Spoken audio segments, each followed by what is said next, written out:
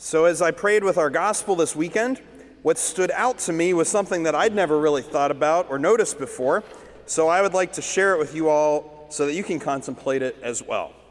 So the scripture gives us this little detail. The boat, already a few miles offshore, was being tossed about by the waves.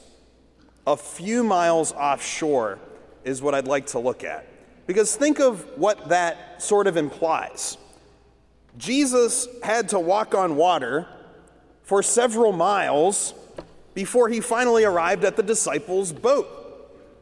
In fact, whenever he started walking towards that boat, he didn't actually manage to arrive until we hear the fourth watch of the night. So that's around 3 a.m., maybe somewhere between 3 a.m. and 6 a.m. in the morning. So Jesus might have been walking on water for many hours on end. Sometimes I think we might imagine that Jesus just kind of teleported right next to the boat, right? That's kind of, we think about it, it's like, oh, here's the story where Jesus is walking on water. And he just kind of popped right there next to the boat, right? Maybe he did that. I don't know. I wasn't there. But the Bible doesn't tell us that part explicitly. All it says is he came toward them walking on the sea.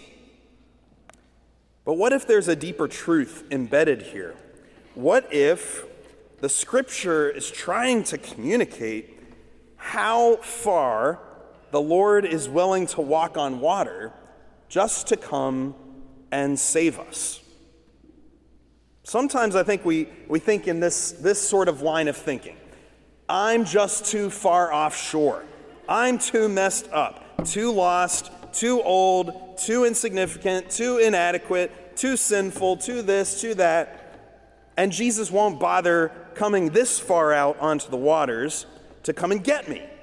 If anything like that has ever passed through your mind, then I just want to say this as loud enough for everyone here to hear. That is a gigantic lie. Because the truth is that Jesus will brave the wind and the waves, and he will walk for miles and miles and miles just to meet you out there on the waters. Imagine the scene for a moment. Jesus out there alone walking on the sea.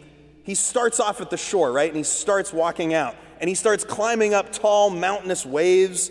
And he's like sliding down the troughs of the waves for miles and miles and miles. All the while, he can kind of see between the rain and the cloud and the lightning and the waves, he can see that tiny little boat very, very, very far in the distance. And he can see his friends struggling, for the wind was against them. That little phrase can literally be translated as being harassed or tortured. The disciples were being physically beaten by this severe weather.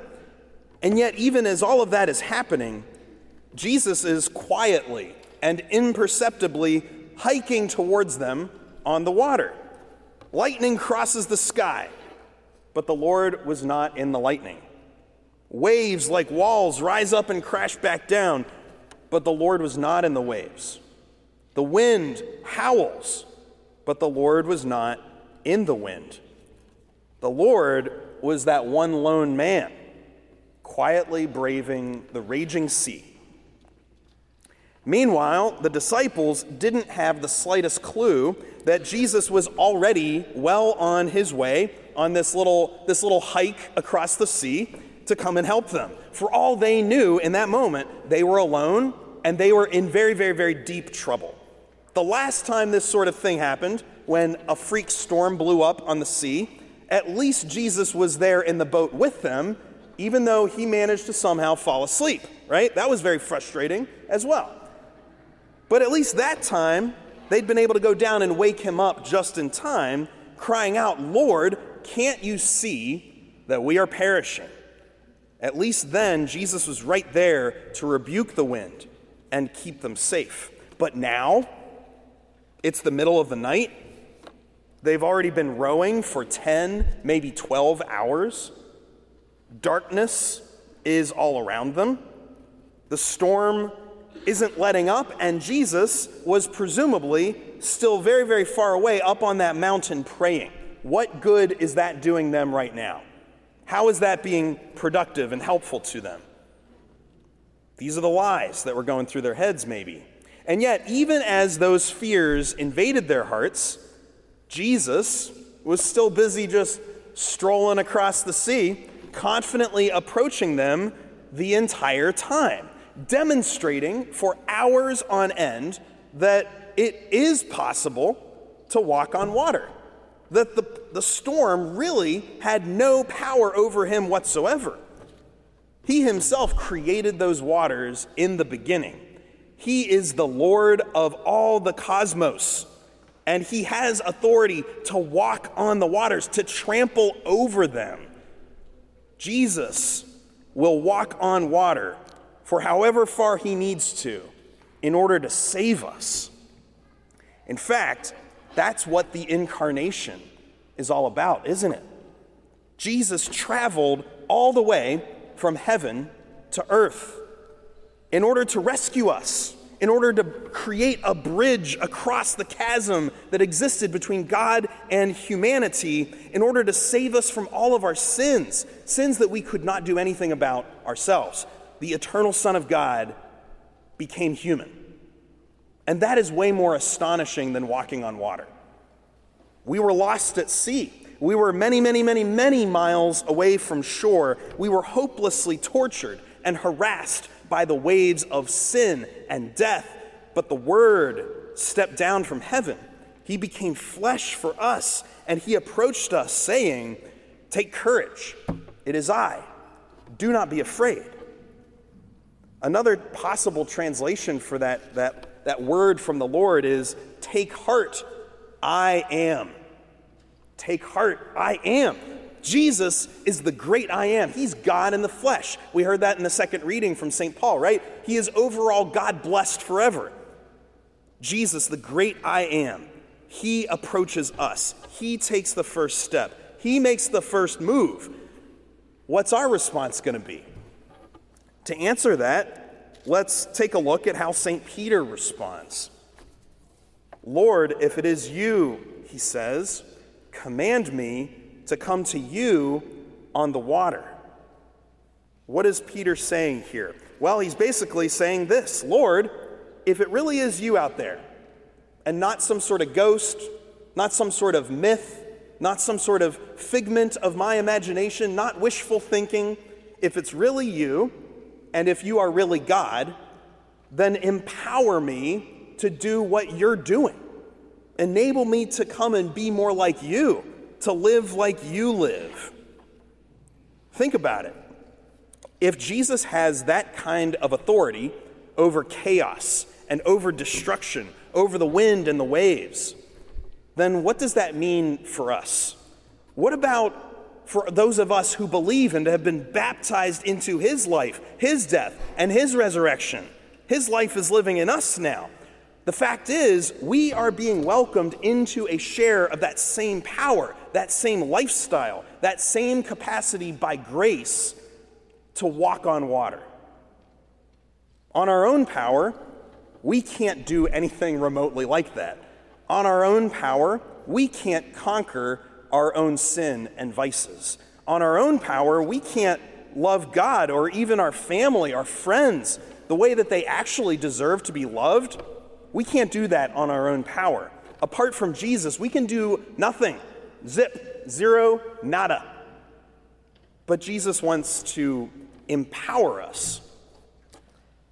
Notice that in the gospel passage, Peter does not beg Jesus to just come to him, to get into his boat.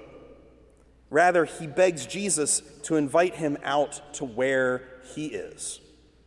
And again, Peter's intuition is right on target. This is how we respond. I'm reminded here of something I read in Dan DeMattei's book, Dream Bigger. It's really convicting, so buckle up, get ready. He says this: many think that they are following Jesus, when in reality they live their lives in such a way that they are asking Jesus to follow them. Whoa. Many think they're following Jesus, but really, they're living their lives in such a way that they're asking Jesus to follow them. I think this is a real temptation for us. We can waste so much of our time insisting that Jesus just go ahead and quiet the storm, get rid of all of our problems, please, and then expect him to get into our boat and go where we want to go. But really, instead of doing that, we need to become more like St. Peter and say, if it's really you, Jesus, then I want to be where you are. I want to do what you want to do. Call me. Draw me to yourself. I will come, even if it means doing something that is literally impossible for me. Did you know that Jesus has an impossible, supernatural plan for your life? He's asking each one of us to walk on water in different ways, according to our own vocations. Don't be afraid to take that step, because you've been entrusted with a share in Christ's own authority to walk upon the waters without fear, with faith. Take the plunge. First, discern. Lord, is it really you, right? Is it really you out there? And if you hear his voice after studying Scripture, and after studying what the church teaches, and after intense personal prayer, and after consulting people in your life that you really trust, if after all of that you hear his voice say, come, then go for it. Step out of the boat and go to seminary. Step out of the boat and ask that girl out for coffee. Step out of the boat and get the gym membership that you've been thinking about going for. Apply for that job that you think you'd really love. Call that friend that you've lost touch with. Take the risk and go to RCIA. Sign up for that new ministry. Start praying the Liturgy of the Hours. Dust off that rosary. Because the fact is, you're never going to have a perfectly calm, still, stormless moment in your life, so there's no use delaying a decision that you know is really according to the Lord's heart, according to his will. If you know that he's actually calling you to do something, don't waste time. Go. So many people will say stuff like this, and I hear it like a lot, actually. Yeah, I know the Lord wants me to do such and such, but now's just not the right time, Father.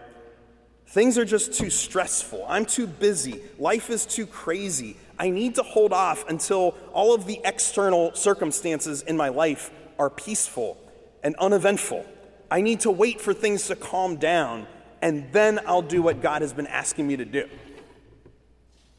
But what if the storms never actually let up?